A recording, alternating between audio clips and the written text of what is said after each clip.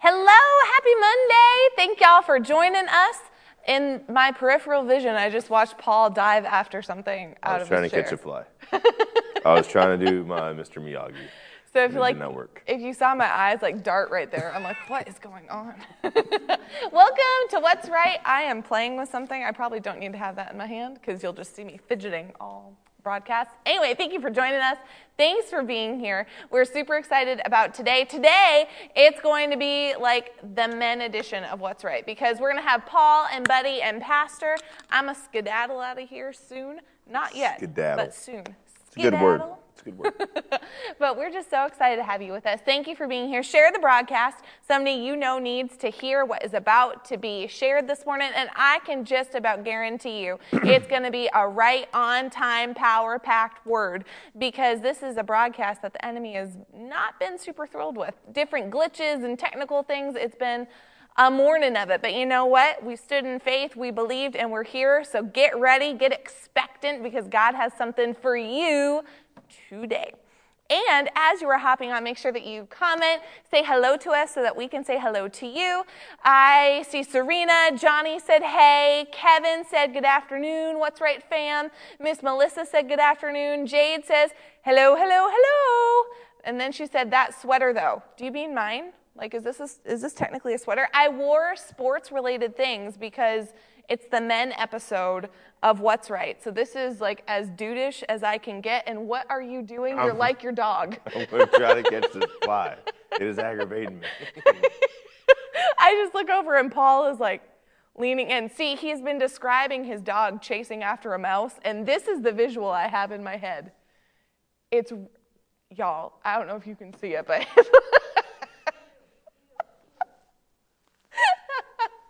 Paul caught a fly. You just like Mr. Miyagi. I did. Thing. That was nice. You gotta be slow and steady. That was nice. What was great was that the women in the back of the room are like, ew, ew, ew. Who needs a flask of water? Kevin said a right on time with a W. Prilla says, hey, peeps. And Natalie says, hello. Okay, I have questions. Hello. That's Deborah Ann. Whenever you watch Deb, that was for you. Okay, question number 1 of today. I tried to make them dude-ish because I did really lame things last week for Pastor Nicole. Okay, what's the craziest thing to ever happen to you at work? I am super stoked about this one. Y'all, I don't know if I've ever told you, I used to work at a car rental company. I won't say which car enterprise I worked for, but it was one of them. I see what you did there. So I have lots of good car rental stories. What's the craziest thing that's ever happened to y'all while y'all have been at work? What about you? I have a long list. So when you do construction, there's always crazy things that happen. Let's see. Okay, while you're thinking, I immediately have one. Are we looking for like funny crazy or like crazy like probably amusing? What just happened?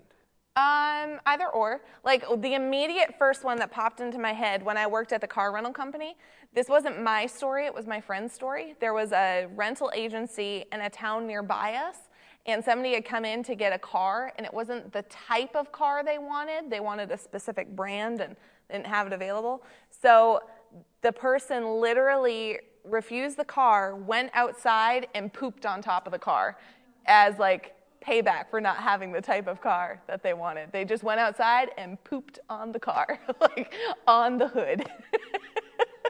Like, these are the type of things where I was like, no, this stuff doesn't, like, that's just a TV thing. No, they pull TV things from real life things. Like, so I can keep going. I have a list from that car company.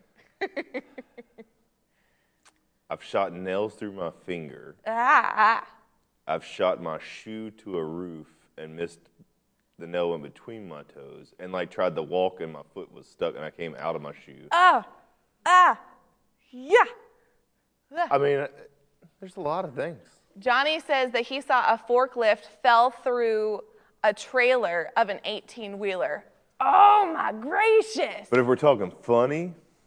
Hey, Lisa, we love you. And hi, Pastor When Nicole. I laid brick, we would take the New Holland and we would pull the blades in and scoop up the porta-john when somebody would go in, so the door would be against the mast so they couldn't open it, and then we would drive them around the job site, like bouncing, or we would just leave them in the air for like 30 minutes, That's so where they awesome. couldn't get out, or we would take little pieces of brick and drop it down the vent tube. That's awesome. So that's probably, it never happened to me. No, I'm not, Lord gave me wisdom on those things. I had a customer rent a car and return the car with ferret pelts hanging in the rearview mirror, like they had just collected ferret pelts. And then I had a person use, and not like a van, like you would think, I don't know, I had lots of expectations and they were always surprised me. I had a person rent a car, like a little Toyota Corolla, to haul live chickens in, but like not in cages, like just haul the live chickens places. Like the car comes back full of feathers and like stuff, like it was, I always got super surprised. I have watched an 18-wheeler, like the trailer. Yeah. Of like let's see, I'm trying to think of the length. What length trailer was it? I can't remember the exact length of the trailer, but there's a load capacity for like the nose of it. Yeah. And when I worked at Yeller Freight on the dock, I was working swing shifts and went in there one day, and there was a new guy that had just got his like forklift license, and we had a load of pipe that was going in. Well, really, you don't put a lot of weight at the nose, and I watched him drive in with this load of pipe and drop it, and as he backed out, the weight of in the nose was too heavy, so it literally catapulted like the trailer up through the roof of the dock right as his fork was coming off, so it caught the blades of his fork and kicked him backwards. Oh my gracious. It wasn't me. Nobody was hurt, so immediately I began to laugh. Yeah. Because that was very amusing. I'd never seen a trailer go through a roof, and that happened. So the ones that are being written are super interested. Serena says that she's been threatened to have the cops called on her because she's such a troublemaker. I understand that. I've had people try to punch me out at work before. Like, I understand. Serena, though, she's a trash talker, so I could see it. Miss Debbie said that she had a client at a camp take off naked in the lake. I was security and had to chase him down. That is super funny. How old were they? Were they like a kid or I've got like a grown similar adult? security, but I can't talk about that. Kevin said that he had a patient in the back of an ambulance tried to sell herself to him if he would give her some morphine, and it didn't work. Amen, Kevin. Good job. That's an interesting sentence to say on the What's Right broadcast.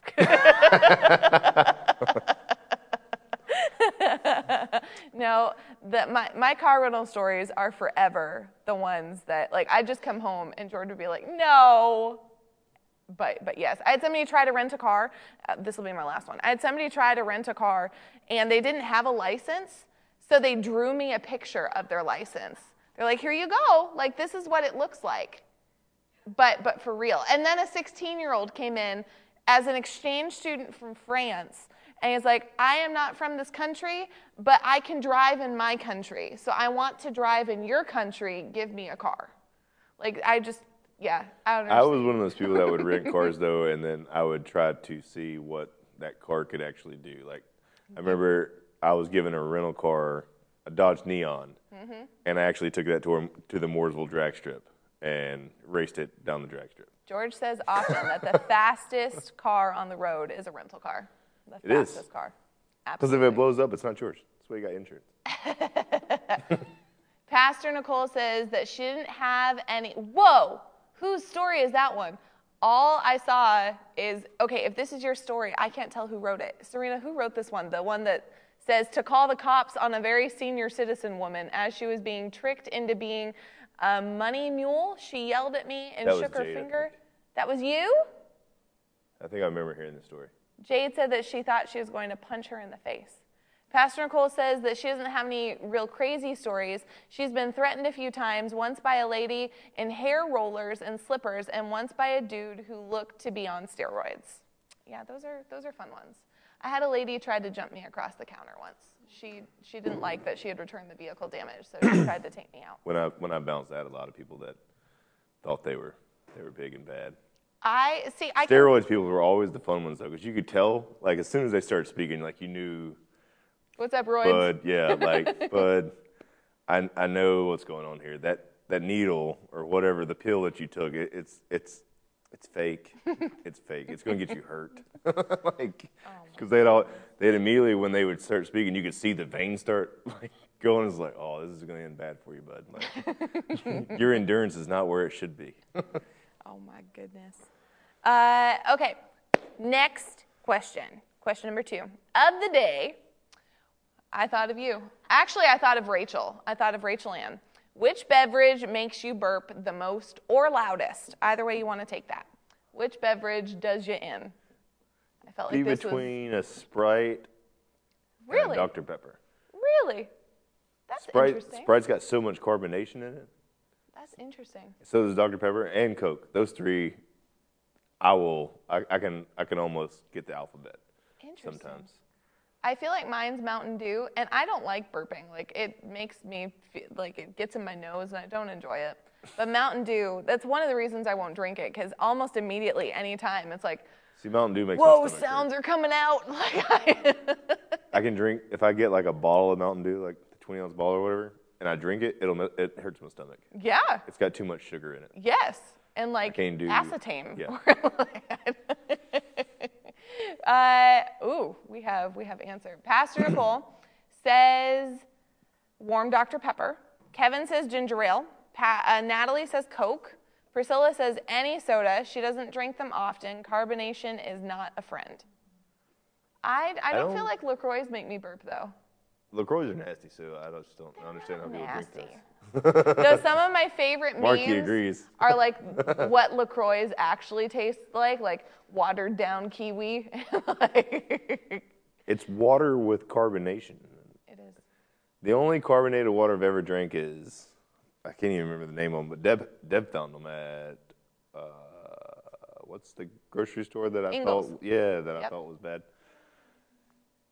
What is it? Clearly Canadian. Well, that's because I only drank those when I was little, and it's because my mom would trick me because I thought it was a soda, and I thought I was getting something that was cool, and really it was just flavored water. So what I'm hearing is if we trick you into eating cake, you'll eat cake. I've tried it. I've tried it for y'all.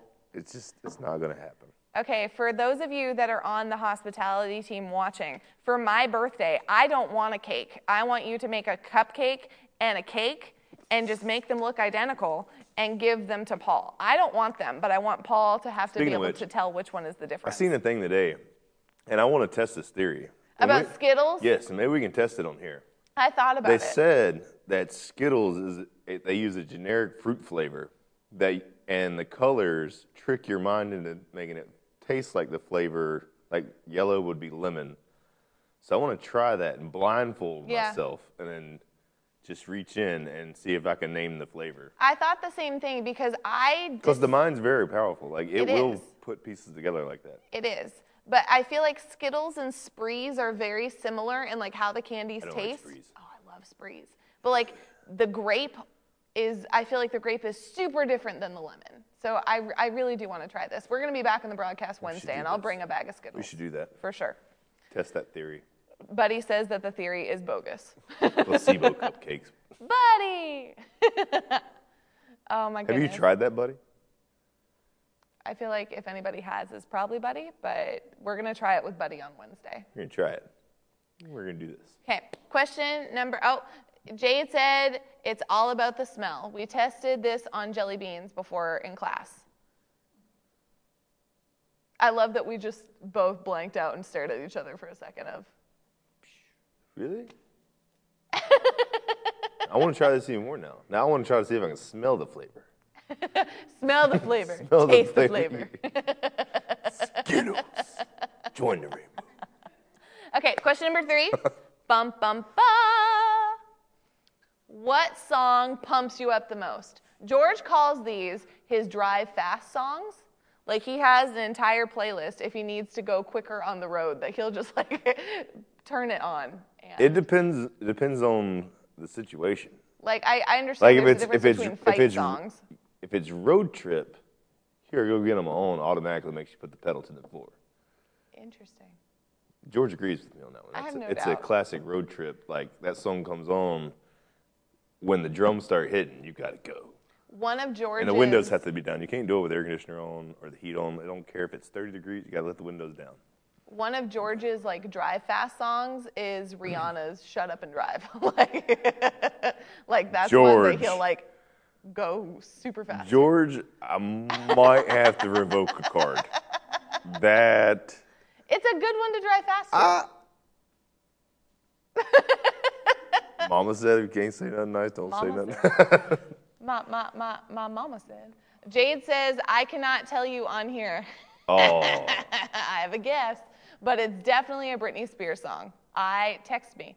I know what song that is. Ashley Melton, I love you. Hey, Ash. Serena says, Roar by Katy Perry.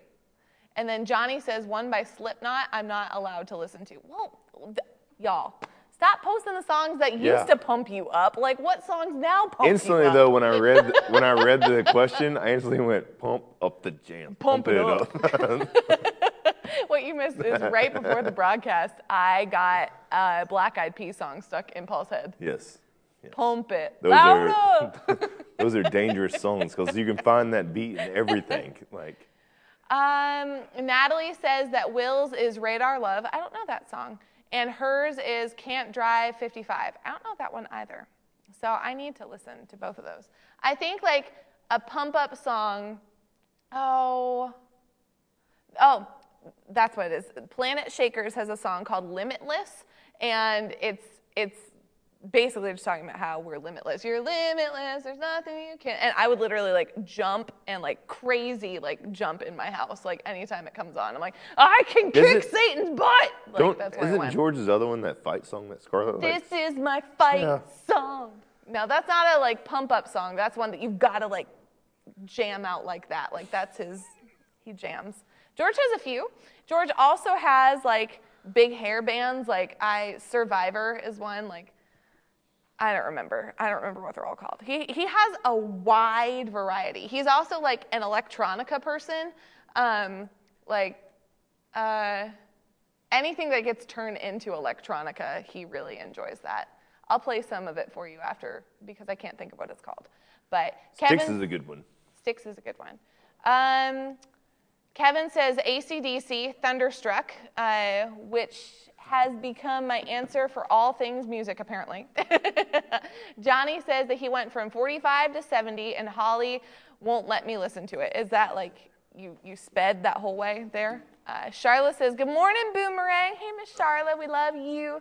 Yeah, I think for me, Limitless is definitely one that like will get me super pumped. And then Jade, so Paul's wife, Jade, she and I went to Dr. Rodney's, I touched the microphone, I'm sorry. We went to Dr. Rodney's Minister and Leaders Conference last year, and in the morning, like I have certain songs that I listen to like get me going in the morning, and one of them is African Medley by Ty Tribbett, and I can get down to that one. So African Medley, I just like start going.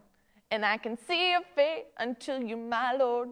I can shout, I can dance for you. It's so good. I'm not I can't sing African songs. That's why I'm not singing them on the platform. But if I could, oh, that I would. Ashley says that she listens to Minista.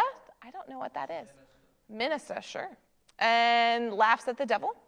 Oh, thank you, Miss Charla. Thank you for my haircut. I appreciate it.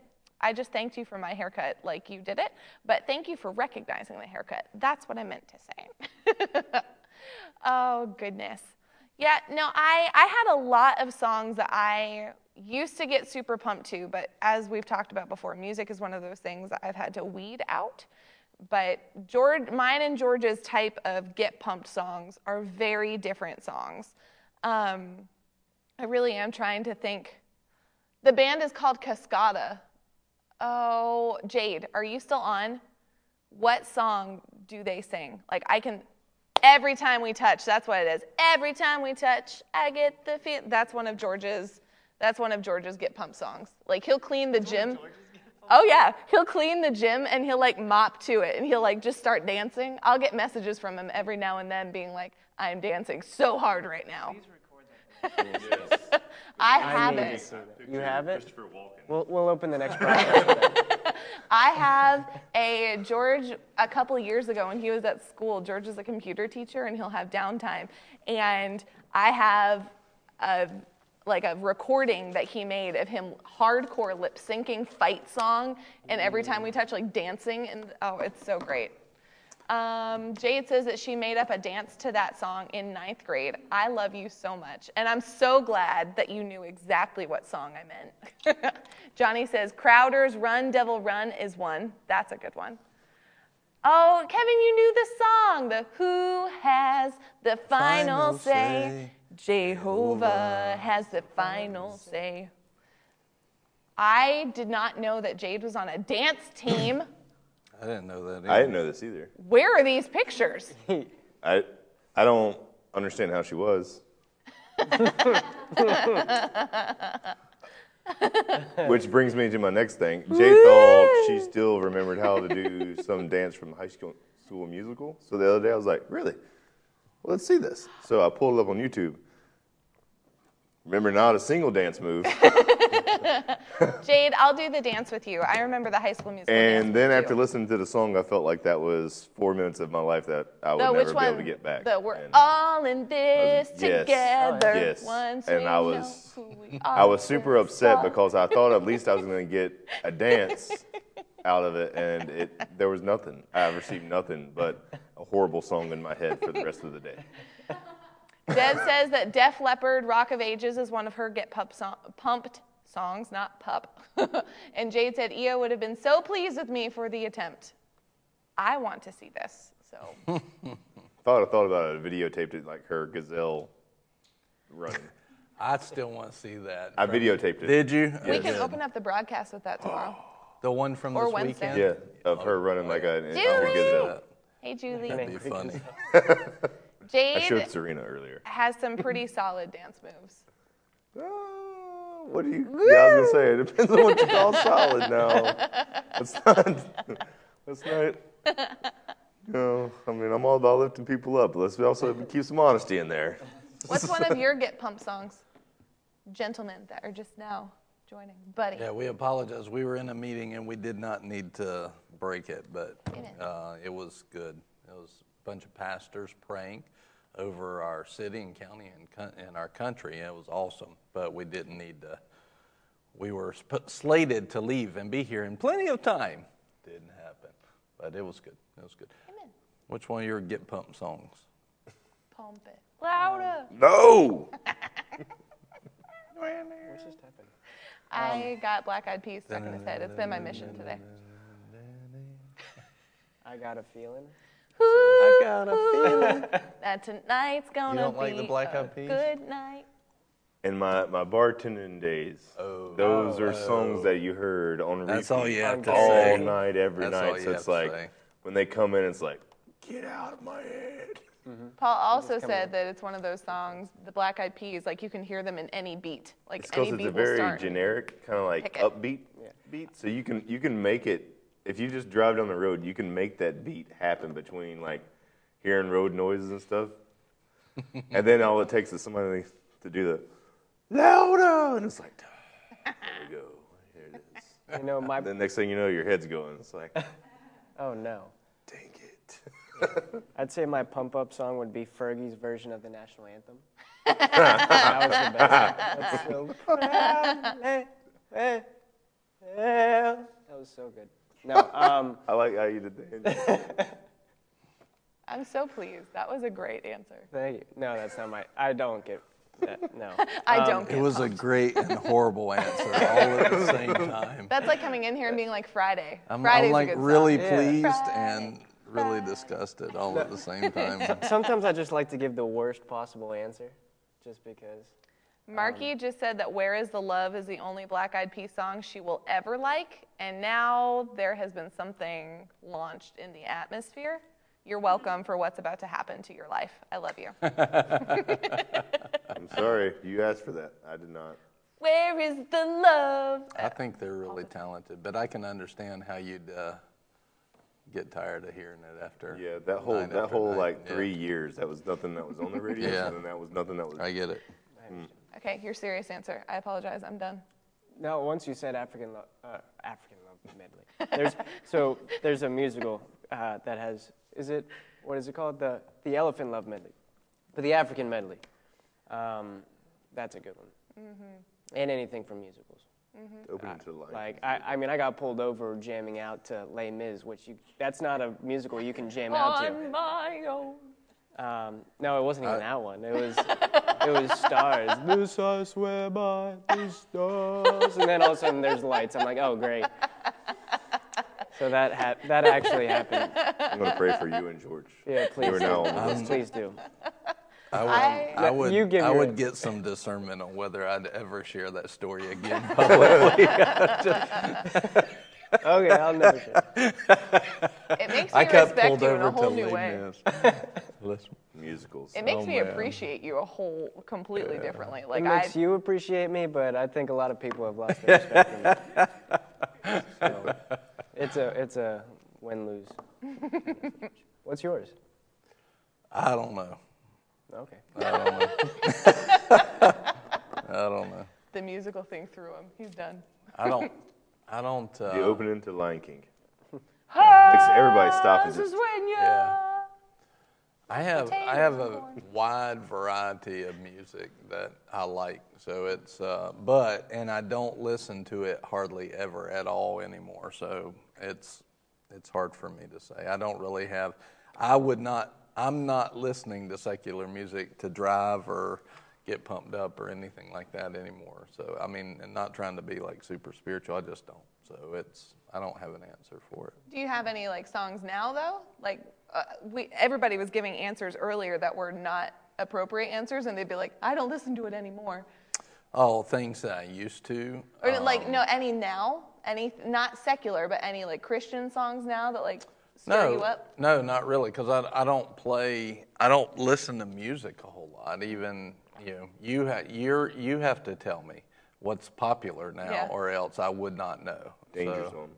Top Gun. Danger Zone will work. I mean, but I was actually thinking about that some, but that was a little bit. It used to be more than it is today, but I like the African medley. I like Ty Tribbett's version of that. But most of my songs, I like different praise music. I like some of Teddy's praise music. So Ted Shellsworth Jr., if you don't know, but I like hearing him praise. I was one of my favorite moments in life was literally last October at the Minister and Leaders Conference with Dr. Rodney. And Teddy was there, and Dr. Rodney pulled him up. And it was an electric atmosphere already. The anointing was there and everything. And then Teddy just started praising, and in a very, very good way, the place just came unglued. It was unhinged, and it was awesome. Just the praise of God went up, and I mean, it was awesome. We went to another place, and it was just a great moment, and I like that stuff. But it was really good. But I like worship music too. There's a song that they did in Africa that really meant a lot to me. And I can't sing it. It's the one I sent to you. I think I have an audio recording of it. And the recording does nothing for it being in person. It was a popular song across Nigeria and Gabon while we were there. But I haven't heard it in the States yet. I'd like to hear us do it. So, but it was a worship song. Mm-hmm. So, anyway, what was the? It's You Are Yahweh. You are Yahweh. Hey, you are Yahweh. You are Father. Anyway, in Gabon, they were singing it a cappella. And man, the Holy Ghost fell on it. I was sitting in the office, and I walked out of the office, and I went, "What is that?" Because that's got the oil of God on it. It was really awesome, and I like that stuff. So that's it. Ashley says she's waiting for Teddy to make a camp meeting CD. I know. She says the river worship is awesome. It really is. They have an atmosphere there of worship, and if you hear. Is it Pastor Chris that's the worship leader there? Oh man, hearing him talk about worship, I like just hearing him talk. Marky has told us several things about just what he said about worship, and I know the Lord gave something to me some time ago, and we've talked about it. Is a proper worship leader at the end of worship, a proper worship leader will not be seen at all. Yeah, and that's the same way a preacher should be. Is at the end of a meeting. A preacher should not be the one seen, but Jesus be the one seen. Mm-hmm. And I think the river does a good job at that. And so I really like that. Amen. Ashley says she can't match it. I like it a lot. So there, I took it right out of secular and straight into Jesus. Amen. Is that my job? I think it's kind of my job. But anyway, but I'll tell you, God's doing something. He's doing something great and magnificent. And just tell what you said this morning when you got to the house. You were coming, and you said, "I can tell." You said, "I can tell there's a praying church." Just tell a little bit about that. So don't go anywhere yet. Yeah. No, I was actually talking to Serena about it this morning. Just like right after prayer. We came home, on our way home, I was like, you can tell this is a praying church. Not just because we have morning prayers and because people pray, but like this is one of the first places that we've actually been able to see the manifestation of the prayers.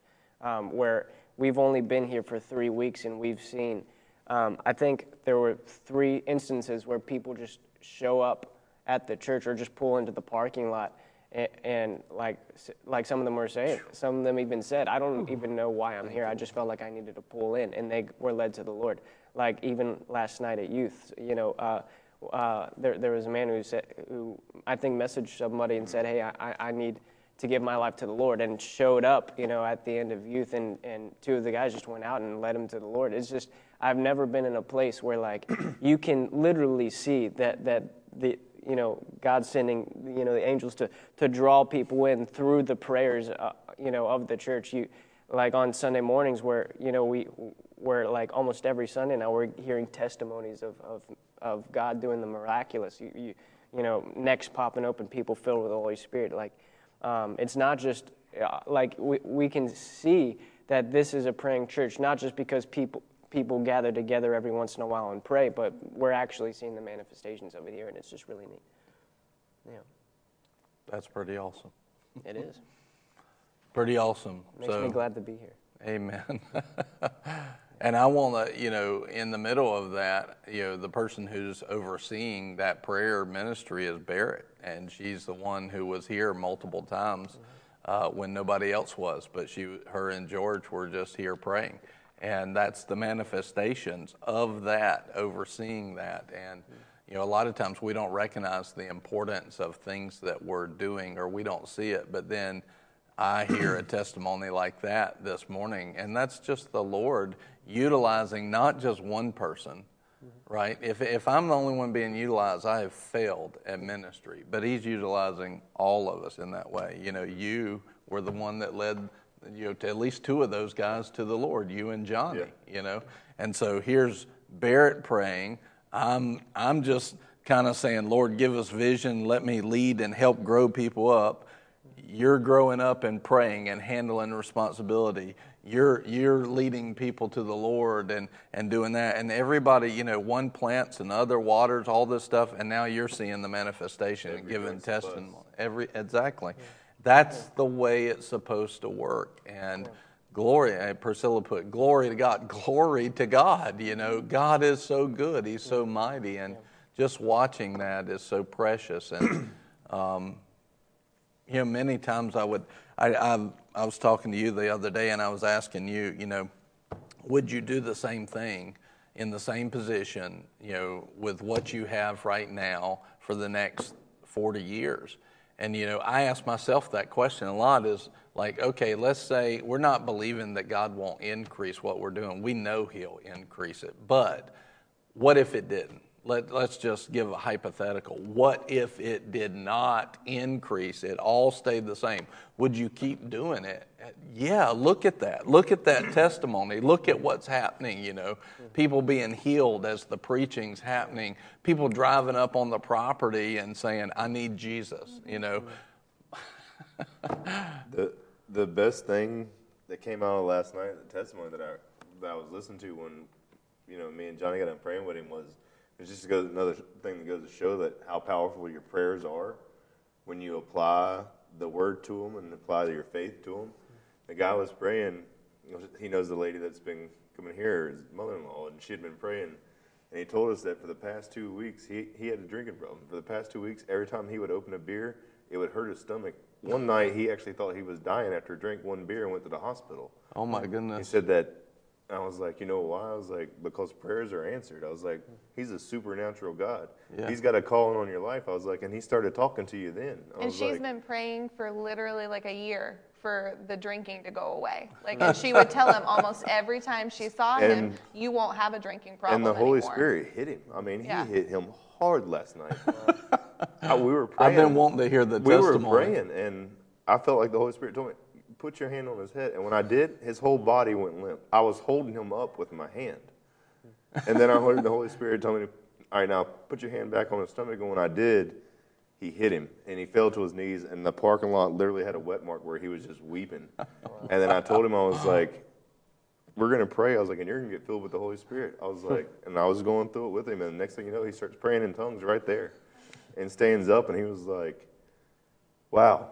He's like, I was like, now, did you feel him? He was like, I couldn't help but feel it because my body was shaking. I was like, I can't do that. And he was like, I know. He goes, I just feel different. Mm-hmm. And I was like, because you are. You stepped out of a deathly route. I was like, and now you stepped into the kingdom, a heavenly kingdom. I was like, you're made righteous. I was like, and then I told him, I was like, the same resurrection power that was in Jesus is inside of you. Yeah. When I told him that, his eyes just lit up, and I was like, it's you. I was like, He's inside of you. He's not waiting on you or walking behind you. He is literally with you. And it's just the life that came on his face. But it all started because of a fervent prayer for a year. But the faith that she had behind it, that she wasn't going to quit praying, broke something on his heart.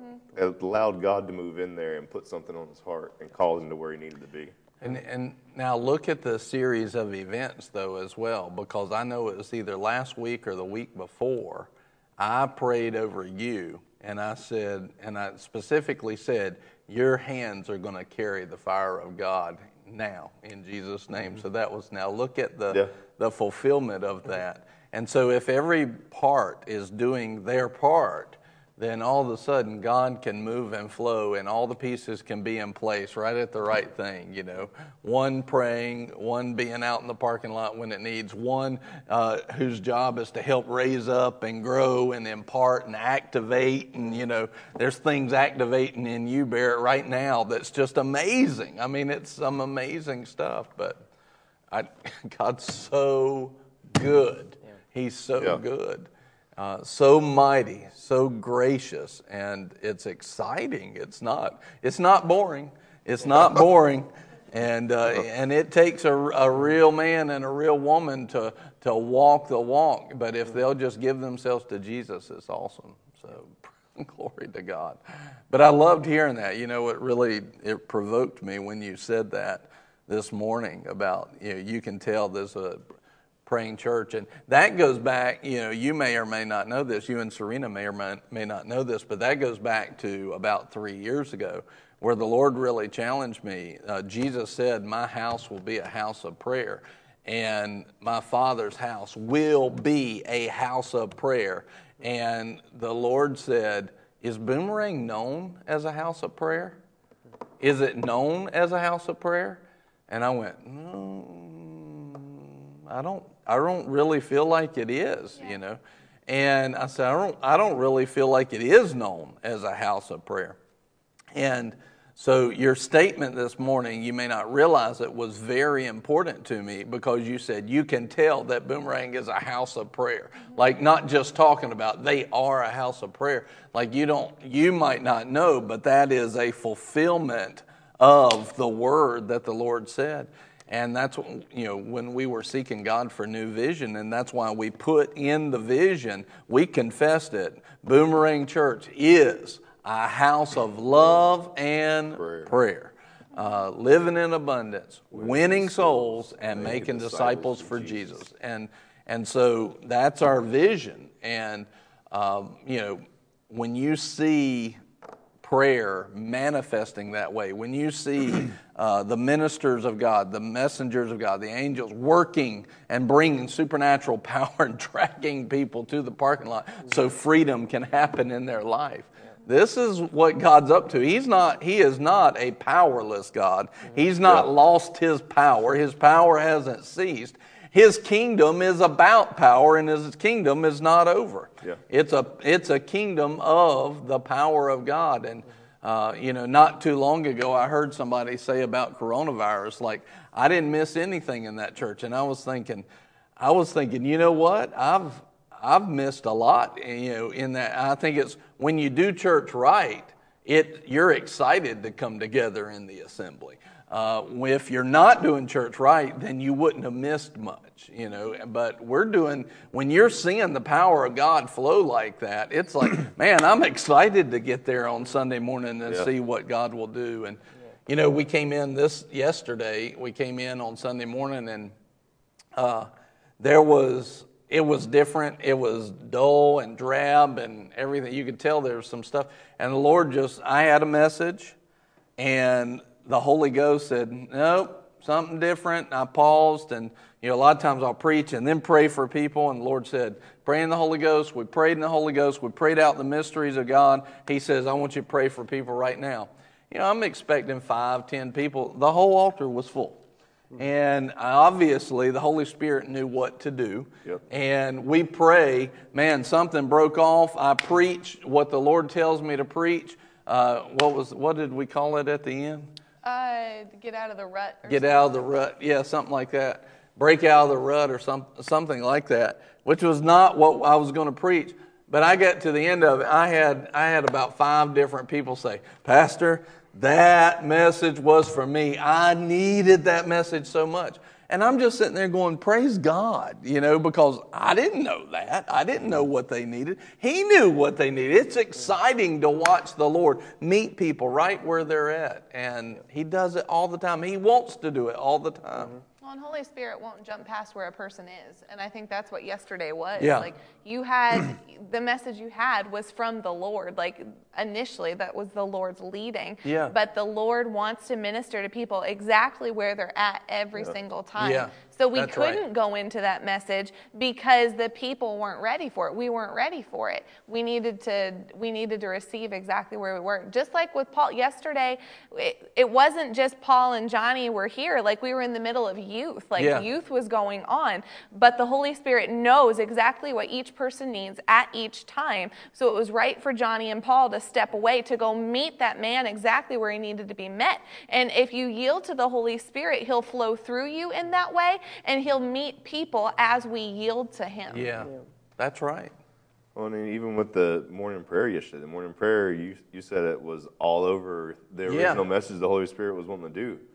So it's funny how, like, you can be, prayer was going on with the message was there, everything, but then as soon as the people came in, the Holy Spirit just checks it. No, it's not. Yeah. No.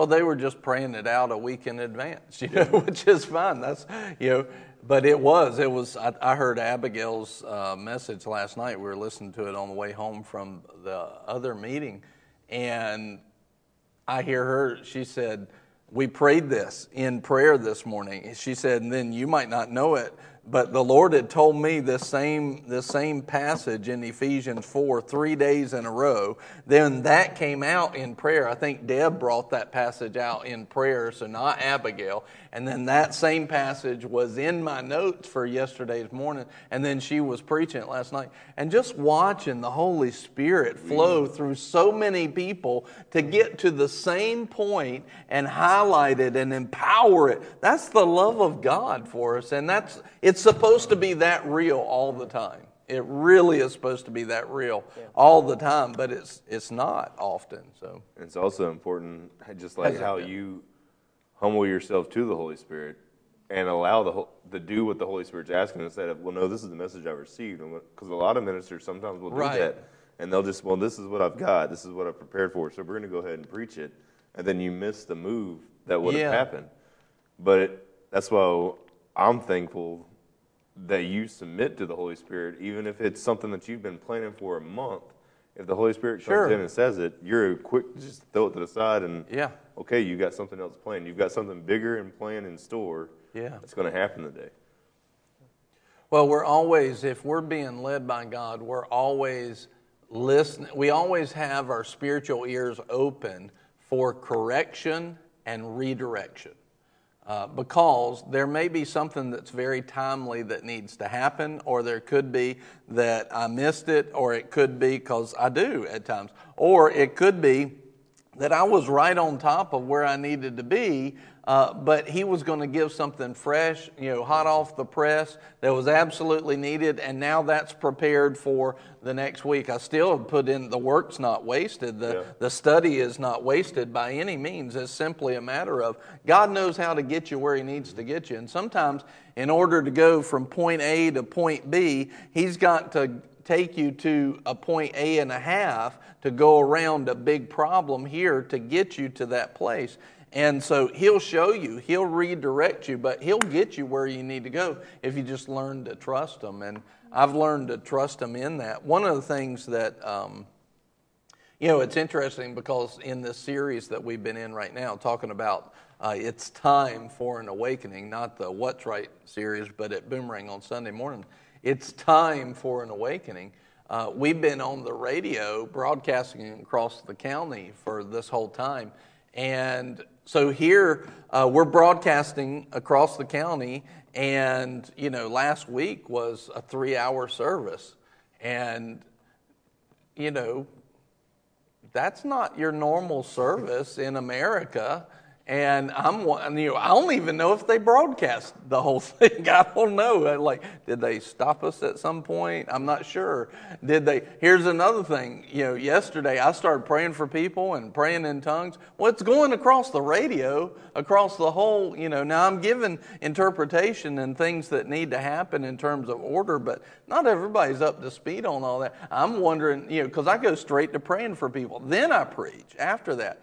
So what I'm getting at is your point is we need to be not as much concerned with appearances, but Holy Ghost, what do you want to do? And that's how you get to the places, because obedience always brings the blessing. Mm-hmm. Obedience to God always brings the blessing. Just put that in the comments right now. Obedience to God always brings the blessing of God. And we want to see the blessing of God. And the beauty is that broadcasting, a lot of people, when they listen to a message, when it gets time for their closing prayers, they'll cut the broadcast off. Yeah. And it could have been something that Holy Spirit was wanting to get to somebody that was listening to the broadcast, because he knew praying was going to speak to that spirit man inside and unlock something and trigger an ear to listen all the way through and allow him to move through a stereo and touch somebody that normally would have cut him off when it was time for ministering to start happening. Amen. Yeah.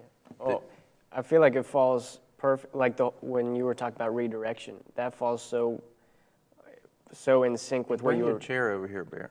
Yeah, I was gonna say we have our own little thing, and you're just there. Well, I was thought we expecting were to doing leave. the This was He-Man. like the men's edition. Yeah, I thought it was the He-Man Woman Haters Club.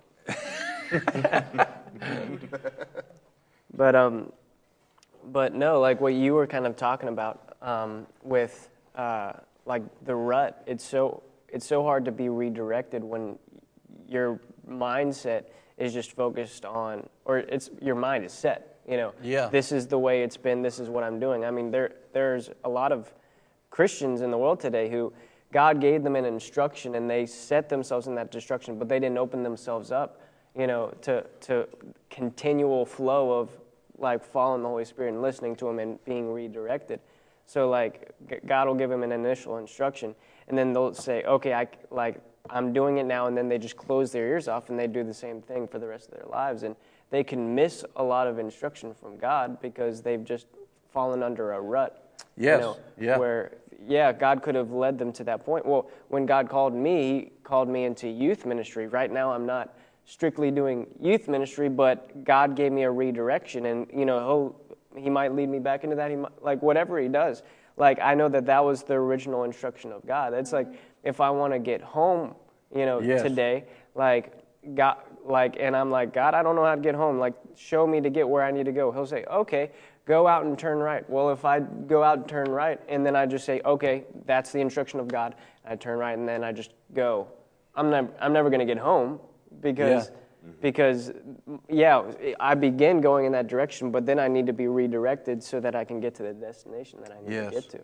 And so that's why it's so important for us to be constantly open to the flow of the Spirit, to where if He's going to redirect me, I mean, the Bible says in Isaiah, it says, you'll hear a voice behind you saying, this is the way, walk in it as you turn to the right or to the left. So as you're moving and as you're turning, then He'll say, no, this is the way that I want you to go now. And you go, and then, and as you're going, He'll say, okay, now this is the way. That's how God operates. He doesn't give one instruction and then you're set in your ways. I mean, He could do that for some people, but even then, there's still instruction for like daily that they'll need to be listening to and following through as they're walking that out. And I think that's where a lot of people miss it. They get caught in a rut. Well, this is what God said 50 years ago, and they don't realize that God's saying, I'm doing a new thing now. Yeah.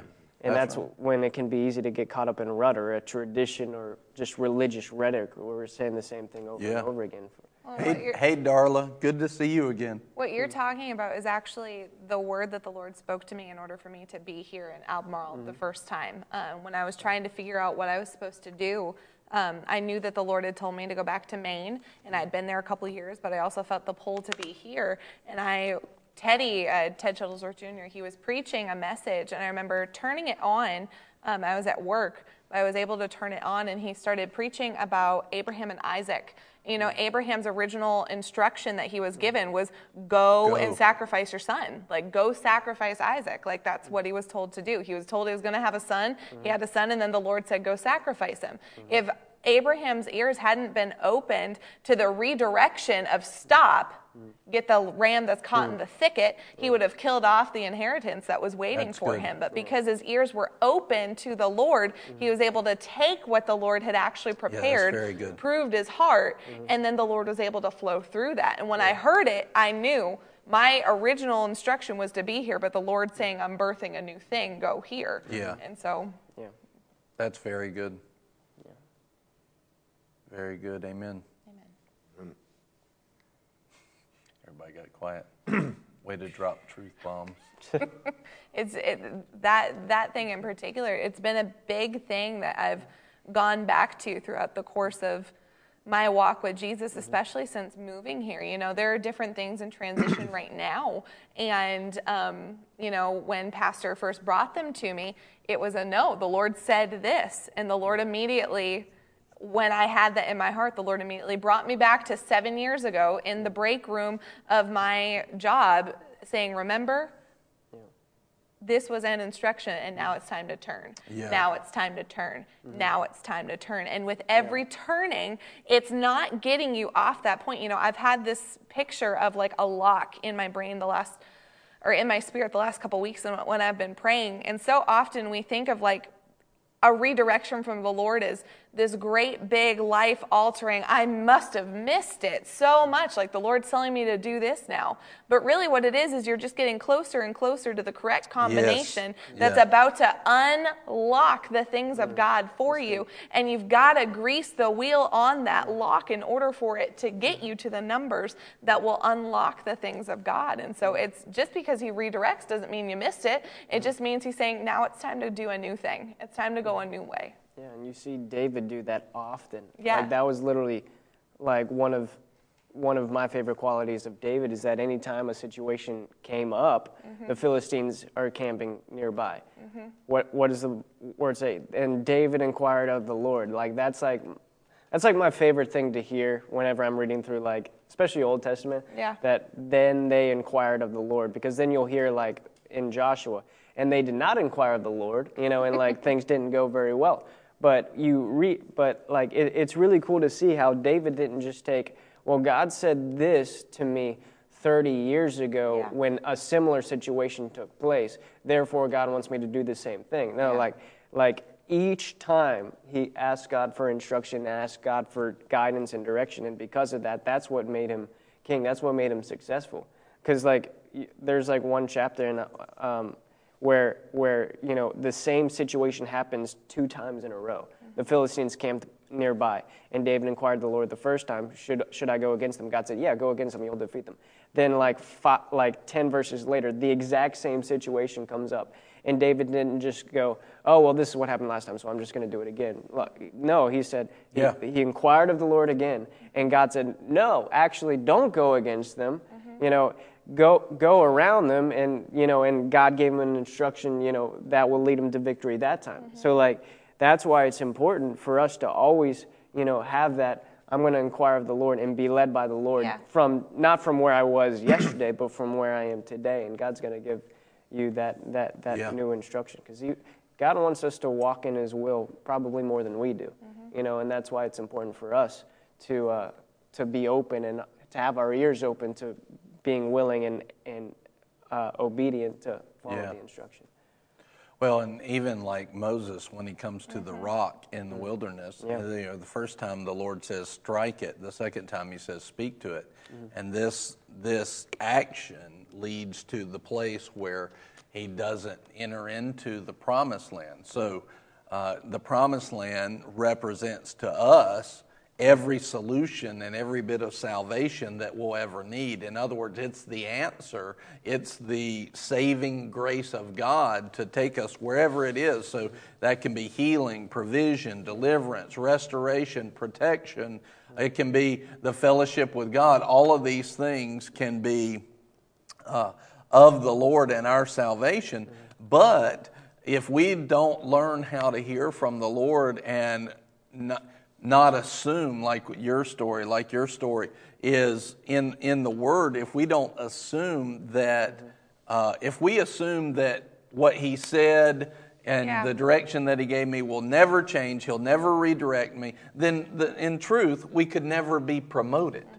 You would always be, God would always hold you at the exact same level, yet we know that He wants to increase us. But we won't enter into the places of salvation. And so, but not only that, I've asked this question. The Lord brought this up to me, myself, some years ago. And most of the time, if you look at the timeline of people's lives, if you look at the timeline of their life, they start back here at the beginning, really going after God. And that's where they hear from the Lord a lot of times, their instruction and their place and their position. And then they run on that revelation for the rest of their life. But now what you've got to do, though, is look at it like this. From this point forward, shouldn't this person all along this way be growing? Shouldn't they be maturing in that path? Absolutely. They should be growing and maturing the whole way. So in other words, this person should be much more mature than this person. So we're going to base our whole life on the place where we heard from God in the least mature place of our lives. No, we lay ourselves on the altar daily. We crucify our flesh daily, and by doing that, it helps us to keep us unbiased and without being caught up in some of the younger, immature thinking that we've had before. I know for me, I've gone back and many of the things that I thought I knew or doctrines I thought I had at the beginning of my ministry, I've gone back now and I'll put them back on the altar like Isaac. I'll put it back on the altar, and it may be something that is huge. It may be something that's so important, but I'll lay it back on the altar because if it was God then, it will be God today. And what I'm doing is that's not being dishonorable to God. That's actually honoring His Word that says, look, test the spirits, test your discernment, study to show yourself approved, believe God that you're going to increase. So many times I've found that as I check that, some of my thinking and some of my doctrines have now changed, not because God changed, but because I've grown more mature and I've seen more in the Word and I know more of the Scripture than ever before. And one of the things as a minister now that's been ministering for over 20 years, which is really not a long time, but one of the things that I'm seeing is, and it's really sticking out to me, is the Scripture that says, you do err not knowing the Word, not knowing the Scripture, nor the power of God. And so I'm watching so many people that are saying things about this Word, but they're disregarding something over here that was said or something over here, and they're not taking the full counsel of the Word, and because they don't know it's in the Bible, they're spouting it like it's doctrine, but it's taken out of context. And it's really doing a lot of damage to people and to the church and to the world. And that means we've got to be humble enough to take what we think we know, put it on the altar again, even if we feel like God gave it to us. Yeah. I have vision. There's a whole story where God gave me vision. I know it was from God. And then later on, He told me to kill it. And I needed to kill it. There's reasons why I needed to kill it. But I'm going to tell you, that was tough on me. That was tough on not me, the spirit man. It was tough on the flesh man. The flesh man had a hard time with it. But had I not done that, I would have been causing division. I had to kill that vision. And in that, I found out a lot about the heart of God and covenant and unity. And I also found that, just like with Isaac, he received Isaac back again as like a new gift. And so when God gave me vision again and it was from Him, it was like I was receiving it fresh again, like I had never had that gap where that vision was killed. And so I needed to trust Him in that process, and not just go through all the logic of it. But many people, they're like, well, I've got this doctrine from God, and I know it's from God. Well, He probably showed you a piece of it. But generally with God, He's so big, and He's so great, and He's so mighty, that He'll give us building blocks. And that may be one building block, but it's not the big picture because He's so big. And we'll hold on to that one little building block like it is the revelation that will change all of humanity. And it's just the one building block in the bigger piece that really will give us that foundation. Think about like the pyramids in Egypt. There's stones, some of those stones, that are there. I don't know the actual size, but I've seen like men climbing on them and everything. There's some big blocks there. I mean, you're talking about, I think some of them are like 20-ton stones. But if you look at that one block, you'd go, wow, that's a huge rock. But then if you zoomed out and you saw that block was one of thousands to make the pyramid, you'd see that this vision's a lot bigger than the one revelation.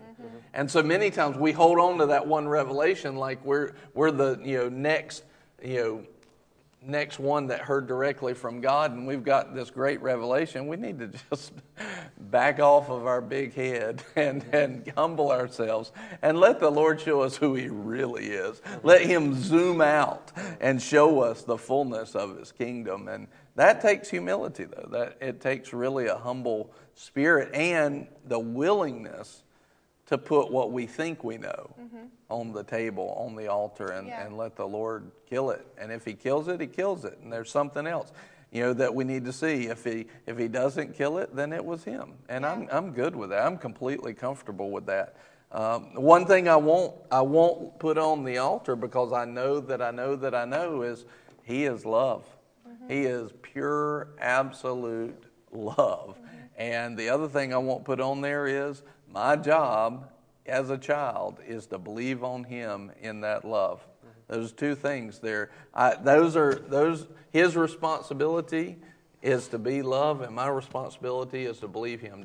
This is the work, that you believe on Him that He sent. And other than that, I'll take it all. I've taken tongues. I can't tell you how many times I've taken tongues and put it on the altar and said, Lord, if this is not You, or how I'm operating in it is not You, show me again. I've put it on the altar so many times. Women in ministry, I've put it on the altar so many times. Because a lot of times what we don't realize is we've been taught, we really hit on a good thing last week.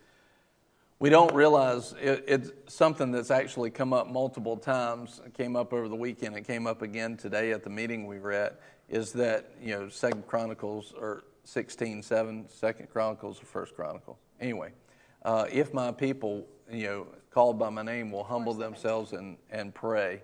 2 Chronicles. And so if my people will humble themselves and pray and turn from their wicked ways. Now, and if you hear that, and even Isaiah is a man of God, and in Isaiah 6 he says, I'm a man of unclean lips, and I'm in the midst of a people of unclean lips. Then all of a sudden what you see is that the people of God still have some wickedness and some uncleanness in them.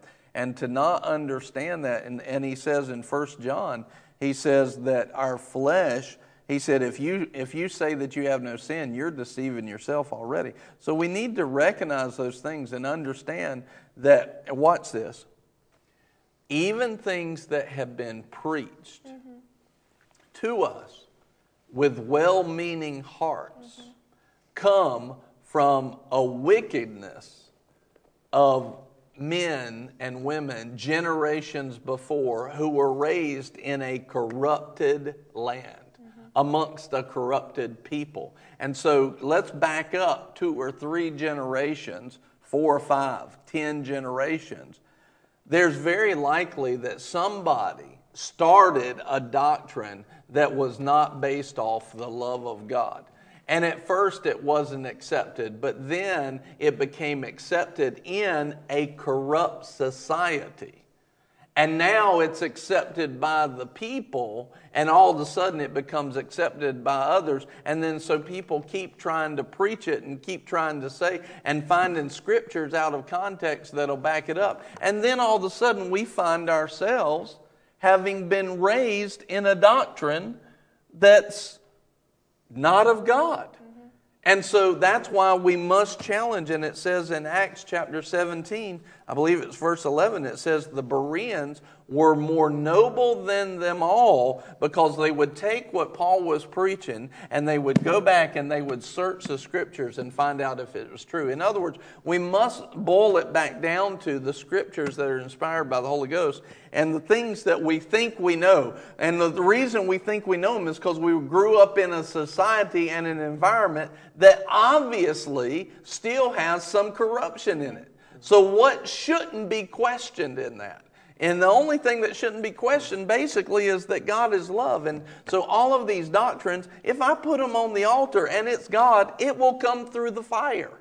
But if it's not God, it'll be burned up and we're all better for it. So I've learned that I don't assume to know what I think I know. But Lord, let me go back to your scripture. Let me find out what is you, and there's no corrupted man in it. Let me see your love and faith. Let me apply love and faith. Let me apply your love and my faith in your love. Let's see it. And what you'll find is the Bible doesn't contradict itself at all. But when you see the absolute love of God and we apply it with childlike faith, all of a sudden the Bible works and it falls together just so beautifully because God knows exactly what He's doing. But we have to be humble in order to approach it in that way. And that's what I found has tripped up myself and tripped up so many men and women, is because they don't approach it in that way. They're coming in with a lot of bias and environment influences, even influences that they've grown up in church. I have watched men stand in the pulpit and preach hate and call it love.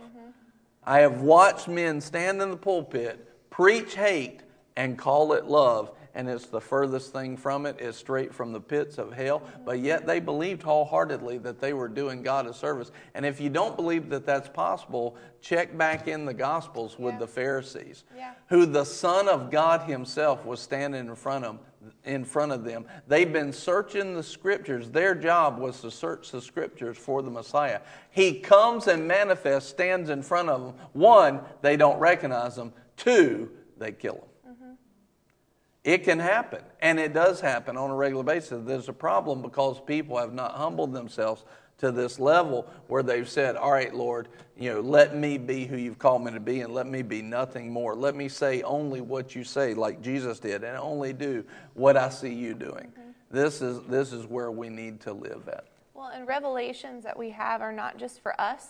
I think so often it's really easy. Like this morning, the Lord spoke something to me in prayer, and there was like a half a second where my flesh was nervous about sending it to you. I always send anything the Lord tells me to Pastor Brian directly so he can help continue to mentor me in that. And when I got it, for a split second, I don't know if this is 100% right, so I don't know if I'm going to tell him just yet. And that thought immediately, you were talking yesterday, triggers, set triggers for yourself. That thought immediately, if there's ever a thought of, I'm not going to tell Pastor or I'm going to wait to tell Pastor, that's a trigger to no, tell him right now. Because when I receive something, it's not just for me, it's for the body as a whole. It says in the Word that ministers, teachers, instructors, they'll be judged double for what they do with those under their charge.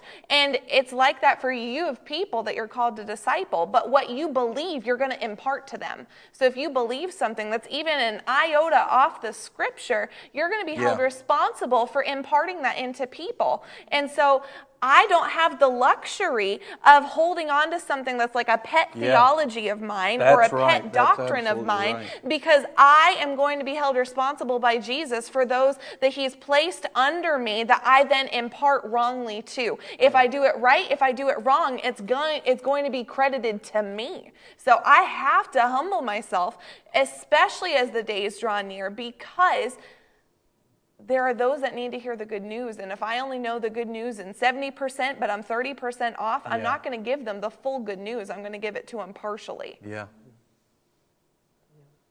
It goes back to just what you were talking about with deception, throughout this teaching. Like, those who are deceived, the root of deception means you don't know that you're deceived. Yeah.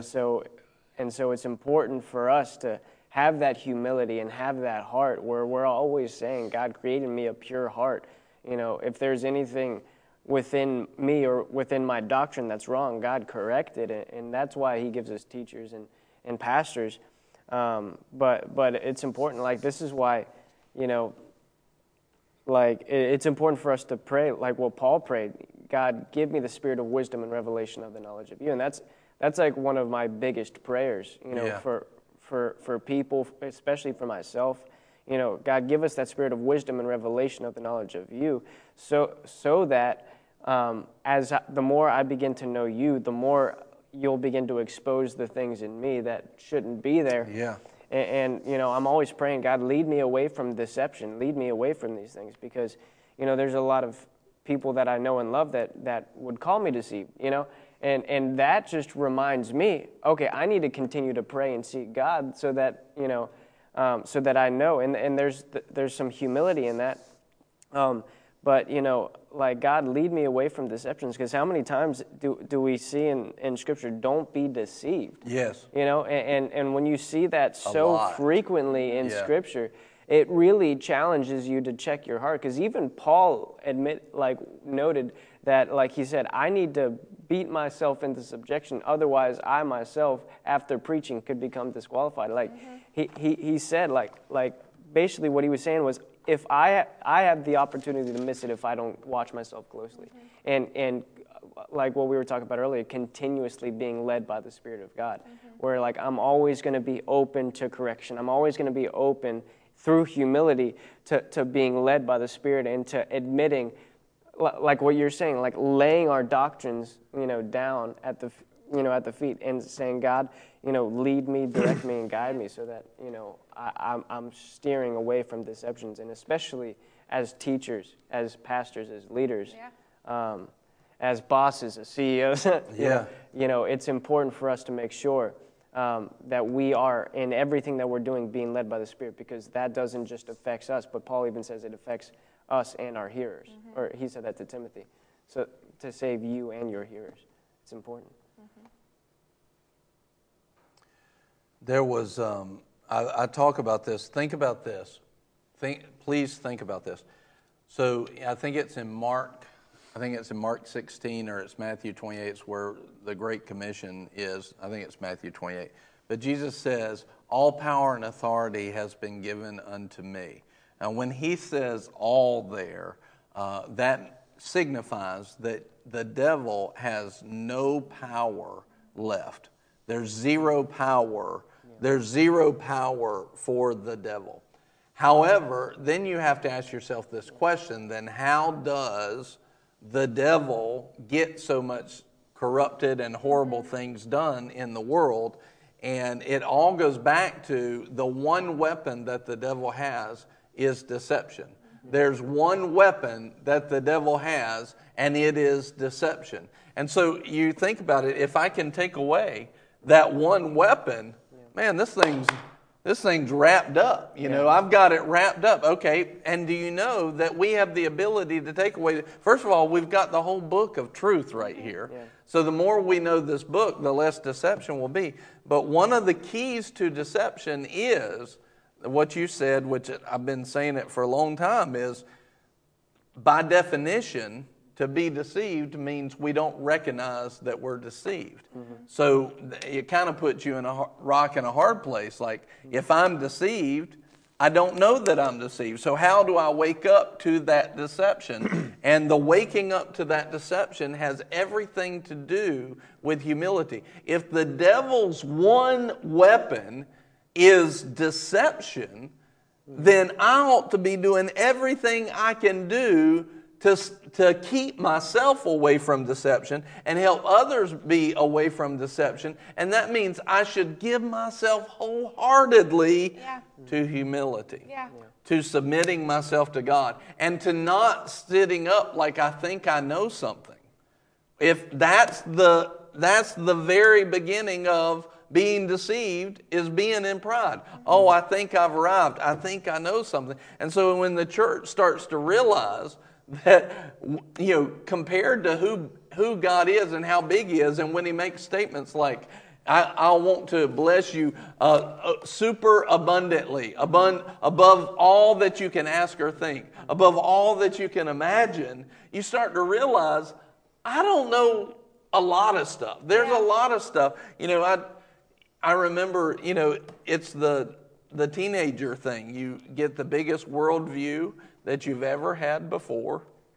You get the biggest worldview that you've ever had before. All of a sudden, you think you've arrived at an opinion. You have arrived at a opinion. It just might not be the opinion that counts. And it may be, it might not be. But there's a lot bigger worldview beyond that. And the more years you go beyond that, the more you find out there's more going on than what meets the eye. There's always more happening than what you can see. And so the more you understand the different worldviews and the different things that are happening, you can put it into place. You know, I saw somebody the other day say, well, why isn't this person doing something? I was like, there's a lot more going on than just what you see in the media. There's a lot more going on. There's bigger things at play than what's being seen right now. And many times what happens is, all right, the devil has one weapon, and that's deception. So in Revelation 12, there's like 4 places, Revelation 12, Revelation 20, but here's 12:9. And the great dragon was thrown down, the serpent of old, who is called the devil and Satan, who deceives the whole world. And you see that every time that the devil comes into the world and goes out of the world, he takes one thing with him, and that's deception. So if that's his only weapon, what can we do? We can say, Lord, I humble myself to you. You know, if you've spoken to me directly in your word, or you've spoken to me directly by the Holy Ghost, and I know that it's you, I've got confirmation that it's you, and it doesn't go contrary to your word, okay, I can stand on that. But if it's not clear in the Word and it's not clear, I'm having to try and figure out, is this God or is it not? You know, then I need to make sure that it's you before I start speaking it, because I can now lead other people into deception. And many times, you know, of course, another guardrail of this is you have people that, it says the devil himself appears as an angel of light. And so many people think that they've heard certain things from God because they were praying. There's a great story that I know of where a lady got completely demon-possessed. And she says, I know when it happened. I went up and I tried to get God to move in the service. And I stepped out of order and tried to make it happen myself. She said, and something came in me right in that moment. So my point in this is this. Just because you're praying or just because you're in church doesn't mean it was God talking to you. Yep. That doesn't mean it. That's where you need to have the foundation of the Word, and you need to have a foundation of a planting of God with a pastor, with men and women of God who do know the Word, who have experience with God, who are not ignorant about spiritual things. And that's how you get confirmation over those things. Yeah. You don't just say, well, I heard it, and now it's like what the Lord said to me earlier. He gave me vision. I know it was God-given vision, but then He told me to kill it. And so many people will hear that vision. They'll try to hold on to it forever and never get any redirection from the Lord or even offer it up. To, you know, all right, Lord, is this actually you? Yeah. They're not willing to. They'll come, you know, many times people, your wife sent a message this morning. She said, hey, I think I might have heard something. She said, but she did so good. She said, I want to send this early before I start, you know, forming opinions on it. Pastors, what are you thinking about it? It was a pretty big deal what she was asking. And I said, I'm so glad you brought this early before you got it concrete set in your heart. Because if you get a wrong thing set in your heart, it can completely deceive you and then deceive others as well.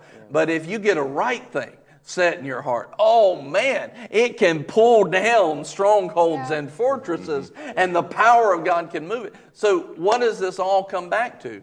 Humility. Yeah. And so if you look at this, go to James chapter 4. While you're turning, you know, as you're talking, it reminds me, we started doing prayer daily here at the church almost about a year ago. And when we first started talking, one of the people who helped to oversee it at the time, she was talking and said, you know, it's not just the Holy Spirit on the spiritual highway. Like, it's not, the Holy Spirit's not the only spiritual entity. So as you're entering into prayer, just because you hear it, what Pastor's saying is so valid. Just because you hear a voice as you're praying does not mean that that's the voice of the Holy Spirit. It could be any other sort of spiritual force trying to talk to you, getting you to take the wrong exit. Yes. And what happens when you take the wrong exit on a highway? You get derailed, you get delayed, at best you get lost. sometimes you hit construction, sometimes it's an accident, but either way it's wrong. So if they can get you to take a wrong exit, they'll get you off the path. So the guardrails against that is exactly what Pastor's saying. It's the Word of God. It's knowing the Holy Spirit. It's knowing His voice. It's knowing the Word and being deeply and firmly rooted and planted inside it ensures that you won't hear the wrong voice, because my sheep know my voice. Hey, Paige, good to see you. We love you. So you look at 1 Peter chapter 5. This is such an important point. So if the devil's only weapon is deception, then we should do everything we can to guard against that deception. And we do that by the Scripture and by being planted and then confirming that not only with Scripture, but confirming it where God has planted us. And so that's how we beat back deception. I want you to see this. And humility is that. If we don't humble ourselves and if we don't sit there, we've been talking about it for 30 minutes, but we could talk about it for days and days. If we sit there and think that we have arrived and we think that we know, we are making ourselves prime to let the devil have the one weapon that he has, deception. We prime the pump for him just to pump deception right into us. And then we don't know that we're deceived. And now we're not only are we deceived, our life and our blessing goes down, but then the people around us goes down. The people we're connected to, our friends, our family, our children, everything goes down because we gave ourselves to that deception. So watch this. This is huge. So you went to James 4. I'm going to read in 1 Peter 5, verse 5 first, and then go to James 4. 1 Peter 5:5. You younger men, likewise, be subject to your elders. So what is that subjection? That's submission. That's humility. Now, in other words, he's not just saying submit yourself to anybody. He's saying submit yourself to people of God, and therefore you submit yourself to God, right? You submit yourself to Him as you submit yourself to others that are in leadership over you. And he says, submit yourself to your elders, and all of you, watch this, clothe yourselves with humility. This is not something that we're supposed to take and put it on one day and not have it on another day. This is what we're supposed to walk in every day of our life. Clothe yourself with humility. Then it says, towards one another. So this is now not just your leaders, it's towards everybody around you, humility.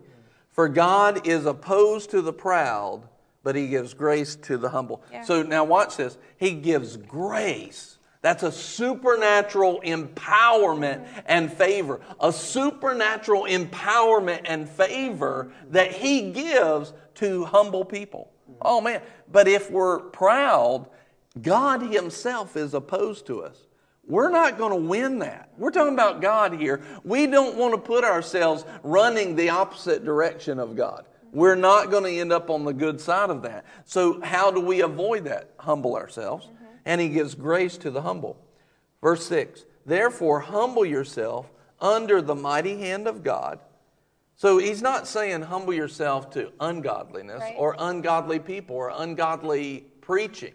He's saying humble yourself to godliness and godly people and godly preaching. But understand this, just because they're godly people doesn't mean that they're going to get it right all the time. Some people think that their pastor is going to be their pastor just as long as he gets it all right. Well, you're not going to have any pastors, because I met a bunch of them. I ain't never seen one of them that got it all right. And I definitely hadn't gotten it all right. So the Lord said to me years ago, He said, if you had to be perfect to preach, who would preach? Nobody. Nobody, because you don't have to be perfect to preach. You have to be going after God. Your direction has to be there. And you should see fruit on that minister, the fruit of godliness in that place. And if God's planted you and they got fruit and they're going after God and they're not backtracking, you don't go away. Yeah. You don't leave in that way. You don't uproot yourself. You make sure that you stay right there in that place. Now, then you see where it says, He's opposed to the proud but gives grace to the humble. Humble yourself under the mighty hand of God, that He may exalt you at the proper time. God wants us to be exalted. God's not He's not withholding any good thing for those who walk uprightly. And then he says this, casting all your anxiety on Him because He cares for you.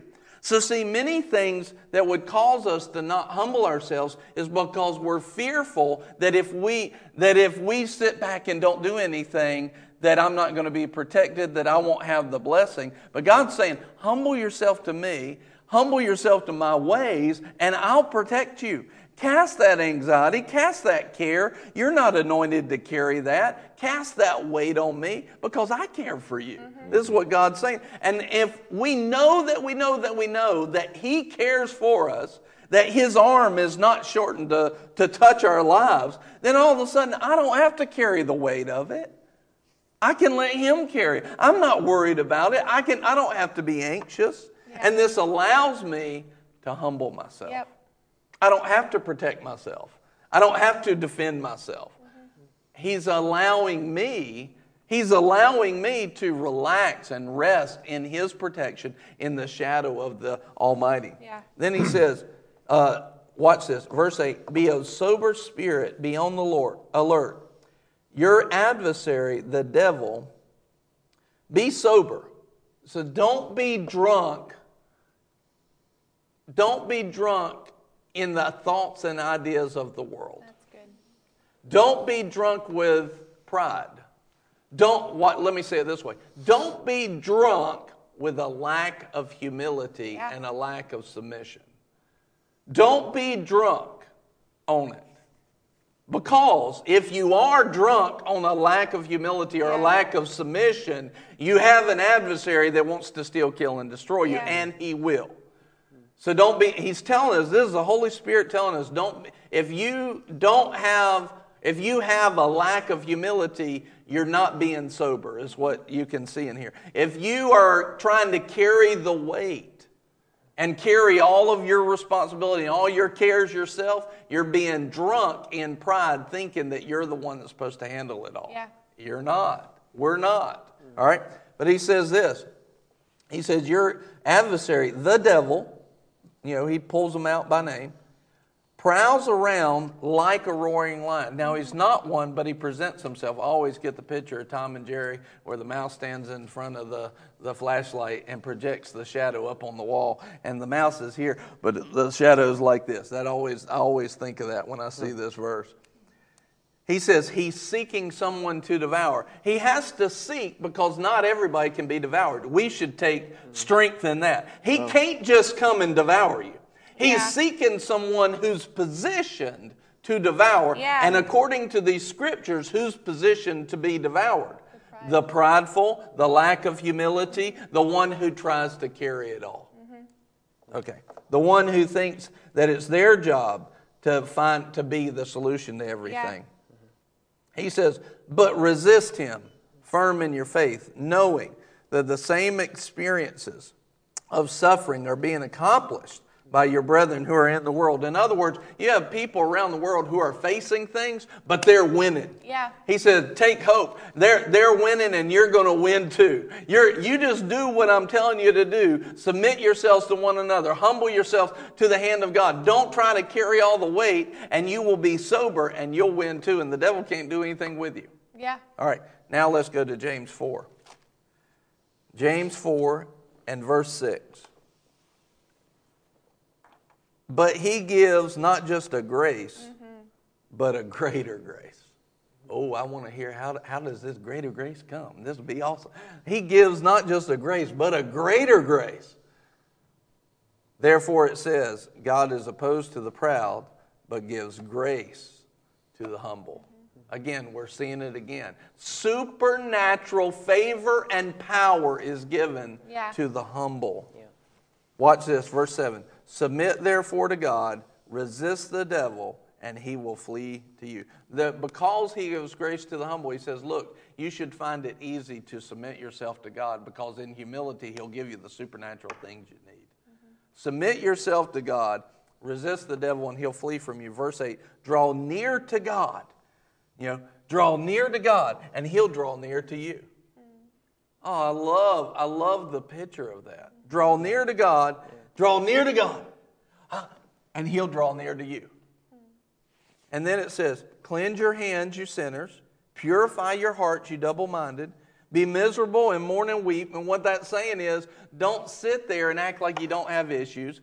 Get it done with. Get rid of the junk. Handle it. Let your laughter be turned into mourning and your joy to gloom. Now, we know He wants us to have the fullness of joy. He's saying, don't sit there in pride and act like you got nothing. You got nothing to deal with. Don't do that. And you may have put down, I was sitting in a service last night and I said, Lord, whatever I got, if I've got anything, because it was a moment where it's like, search your heart. And I was sitting there in the service and I said, Lord, if I've got anything, please show it to me. I'll run up to the altar. I'll crawl up to whatever you want me to do. And I was sitting there and I've gotten to the place in my life where it's like, I got nothing. I can't find anything. I'm not going to manufacture a sin just so I can go up to the altar. But you can live a life like that where you've put things down in that way. And so, and in this moment, last week it might not have been the same way, but last night it was like that. You can have a moment. So don't manufacture something, but don't be unwilling to check. Right. Don't be unwilling to check. Yeah. And that's what he's saying. Humble yourselves in the presence of the Lord, and He will exalt you. Here's what I want you to see right here. Verse 7. Submit therefore to God, resist the devil, and he will flee from you. The only weapon the devil has is deception. And right here, in two different cases, James 4 and 1 Peter 5, you see both of those. You completely disarm the devil, and actually he says you resist him, and he'll go when we do what? Humble ourselves. In both cases where God has empowered us over the devil so strongly and told us, both of them had to do with humbling ourselves and submitting ourselves to God. If the only weapon that he has is deception, and the way to not be deceived is to walk in humility, oh, how we should go after humility.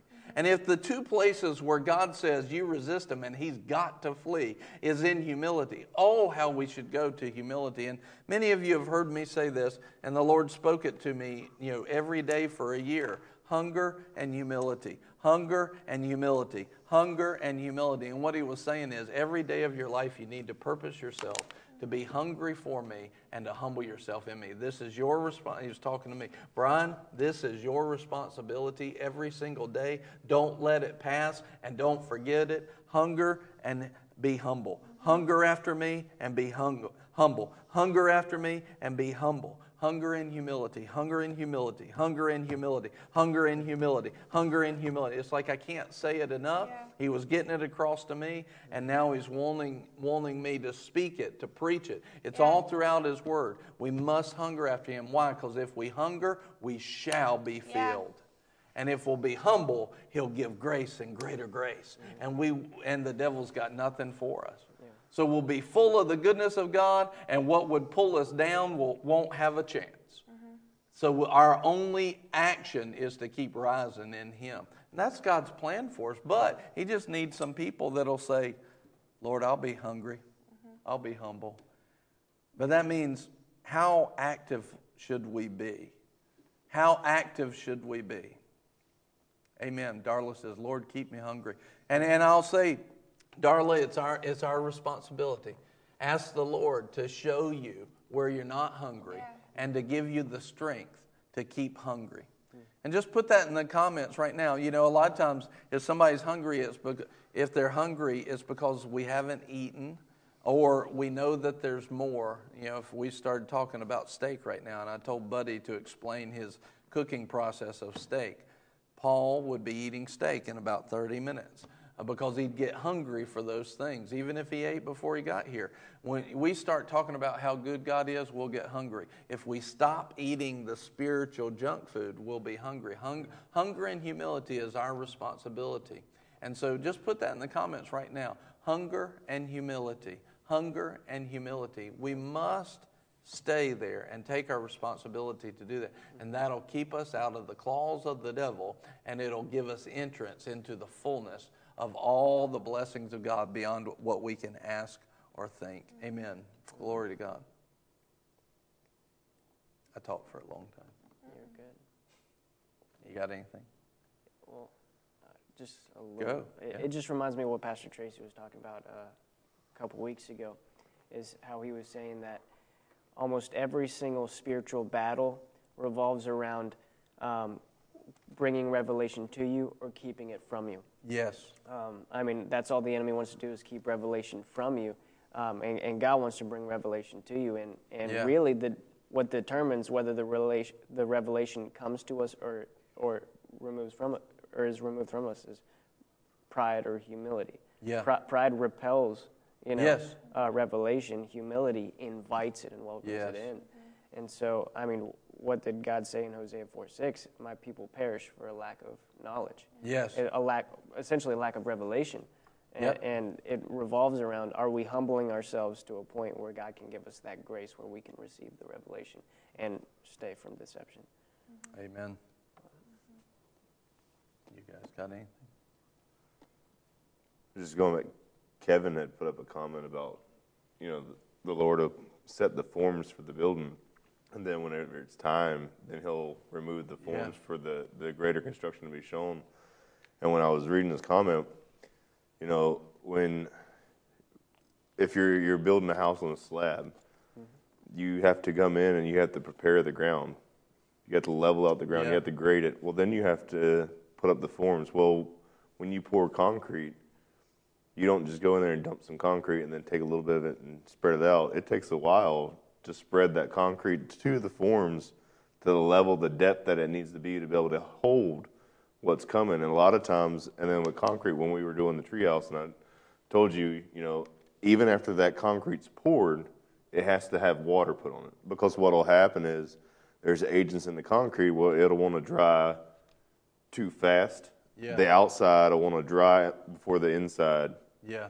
The centers. Well, if that happens, when that center dries, when it dries up, it shrinks. Well, if the outside's already dry and the inside, then what's going to happen when you put something on top of it? It's going to crush. So you have to still water it. So even though sometimes you feel like you've hit where God's calling you, you still have to be patient and wait. And then when you look at the construction process, you don't just go out there and take the forms off. The laborers have a foreman that tells them when it's time. Yeah. But before he tells them when it's time, his supervisor comes out. And before the supervisor comes out, there's an inspector that comes out. Well, the Holy Spirit's the inspector. He'll tell your leader that you've been put under when it's time to remove the forms for the construction to go ahead and continue to the next phase. But a lot of times what we do is, if you didn't know that process, you see that concrete starting to harden a little bit. You're like, okay, it's go time. Well, let me go ahead and just bust the forms off. We're going to go ahead and start building this. Well, then what happens? You can start building it.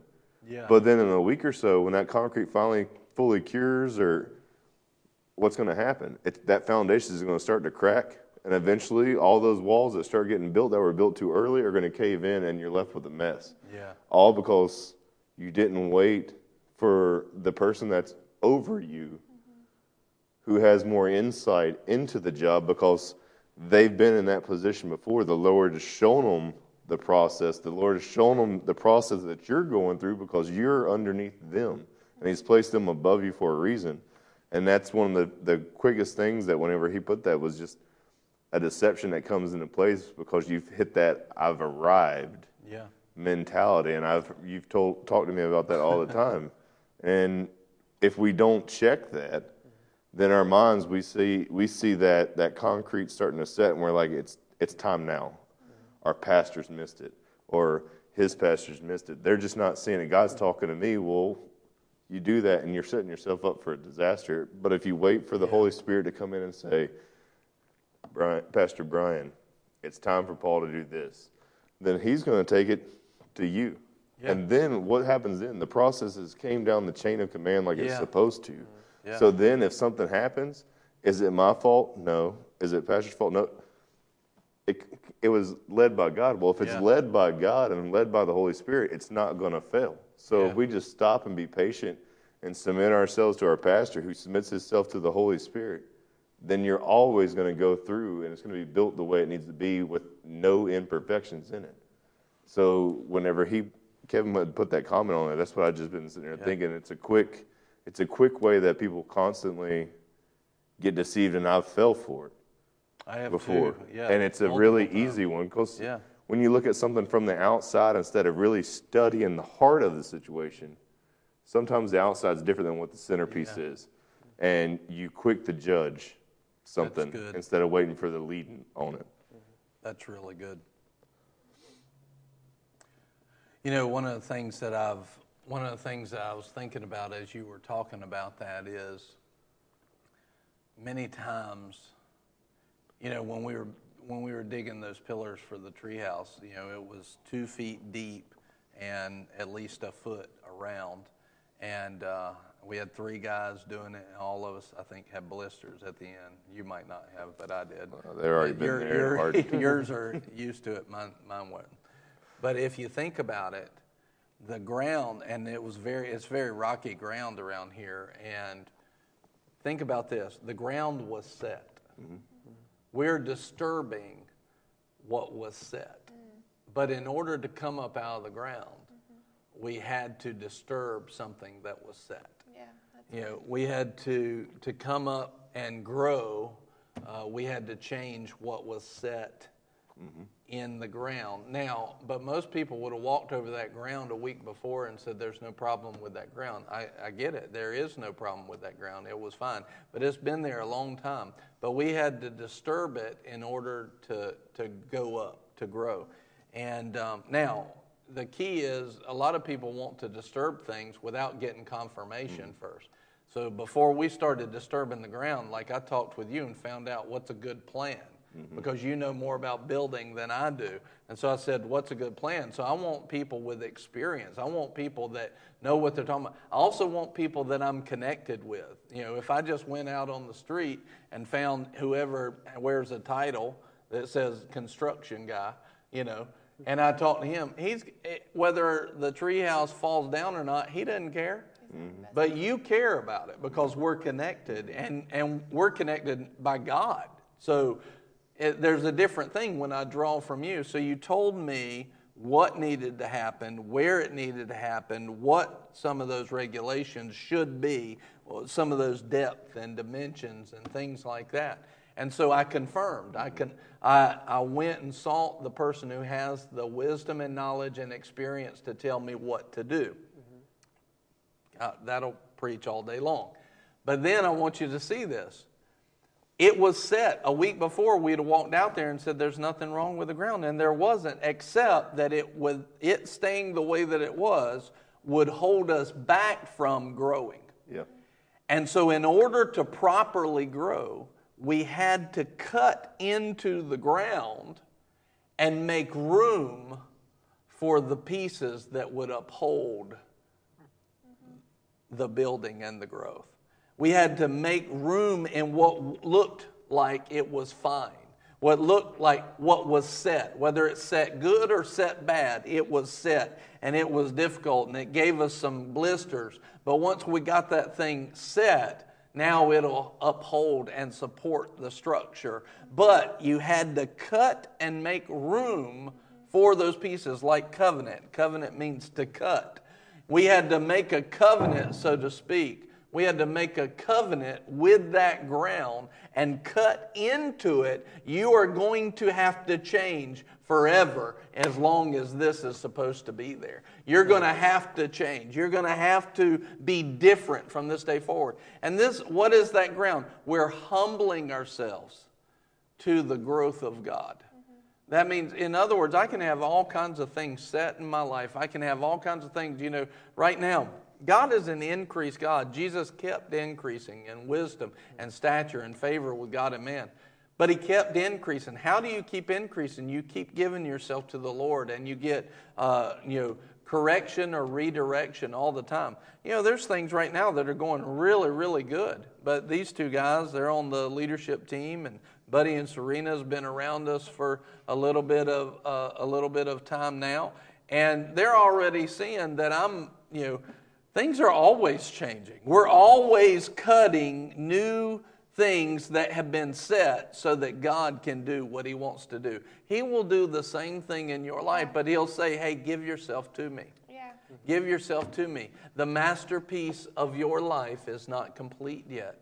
But in order, what we've got to do is give ourselves to Him. Lord, do with me what you want. Yeah. That's the humble heart that says, I'll leave my position and I don't know what the future holds. I don't care what you tell me to do, but I'll do that. That's the heart that says, God, I'm going after you. And what you just said, I've gotten that wrong before. But then you give yourself to the Lord and say, but I'm not going to, I'm giving myself, Lord, help me see what's right. Help me see how to do it good, It's the heart that says, I always thought I would be this. But now you're telling me you're not going to be that. And Lord, I give myself to you. And what you find is all of a sudden, you'll be in the right place at the right time doing the right thing. And God will be able to do great and mighty exploits through everyone because of these things. God wants to do so much good stuff for all of us, but we have to give ourselves to Him. We have to give ourselves to be cut into. We have to give ourselves to become His masterpiece. A big stone block is one thing, but you put that stone block in the hands of a master craftsman, and out of it comes a masterpiece. We're God's masterpiece. We're living stones. God's just saying, who will give themselves to me that I might put my vision, make them my vision. Oh, the Lord's got great things for us. But the question is, will we humble ourselves? Yeah. And that'll keep us away from the deception and the pulling down, and it will pull us up to the heights of His exaltation and His glory. Hallelujah. Father, we just pray right now. Lord, let everybody that's watching this be touched with your grace and greater grace as they submit themselves to you and humble themselves to you, Lord. Thank you, Father, for your goodness and your mercy and your grace. Lord, we want to be a humble people and we want to be a hungry people. Lord, thank you, Father, for giving us the opportunity and the ability to step into your destiny and your vision for our lives. Lord, thank you so much for just letting us be a part of what you're doing. Thank you, Father, for letting us be a part of what you're doing. You didn't have to do that. And we definitely didn't deserve it without you. But Lord, you declared, I want them there. Father, you allowed us to be a part of what you're doing. And Lord, whatever part that is, be it little or small in man's eyes, Father, we'll be obedient and humble in every way. And we thank you for it and we praise you for it. Thank you, Father, for your goodness. Thank you for your mercy. In Jesus' name. Amen. Amen. Glory to God. We just thank you. Lord, let every person watching and listening, Lord, Father, let them just be filled up with all of your goodness and all of your mercy. Lord, let them walk out the fullness of your vision and your destiny for their lives in Jesus' name. Amen. Glory to God. Hallelujah. Well, as most of y'all know, we may have some new people that are watching. You know, the broadcast is always free. But we found that the Lord drops on many people's hearts over time. I want to sow into that, into the good news going out. I want to sow into a message on humility that touches a bunch of people around the world. I want to sow into that. I want to plant seed in that. And if you'd like to do that, you're on Facebook. You can just type in #donate and the amount that you would like to sow. And whether you're on Facebook or anywhere else, you can go to givebc.org, and you're welcome to give and sow into the kingdom like that. I think I saw Priscilla do that earlier. Thank you, Priscilla. May that gift and that seed be pressed down, shaken together, running over in your life in Jesus' name. Because you gave it for His name's sake and for the gospel's sake. And according to Mark chapter 10, you have a right to 100% of the harvest that He wants you to have. And we just declare it so that you will have 100% of that harvest in Jesus' name. Amen. Amen. We love you. Listen, hey, listen to this.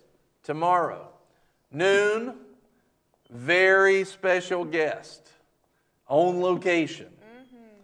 Brother Tracy Harris will be with me. He and I will be together tomorrow at noon.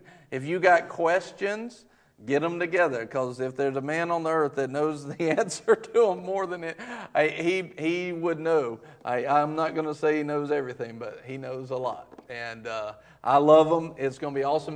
We're going to be together. And if you've never met him, I would love to introduce you to him. Listen, at noon, we're not going to have any of the normal questions. We're jumping right in, right at noon. So don't miss the opening. But tomorrow at noon, it's going to be awesome. And if you are anywhere near North Carolina, South Carolina, or want to be near North Carolina or South Carolina, he is speaking tonight, Monday, Tuesday, and Wednesday at Faith Family Church in Jefferson, South Carolina. And it was there last night. I'm telling you, it was awesome last night. God did some great stuff. I mean, the power of God flowed through that place, and it's just going to get better and better. That'll be tonight, Monday, Tuesday, and Wednesday, Jefferson, South Carolina, Faith Family Church. And we're all going to be there. So if you just want to come meet us, we're all going to be there. Come on out tonight. It's going to be awesome. We love you. Have a great, great night. If we don't see you before then, see you tomorrow at noon at Lunch Plus, myself and Brother Tracy Harris. And it's going to be awesome. Amen. We love you. Have a great day. Bye-bye. See ya. See ya.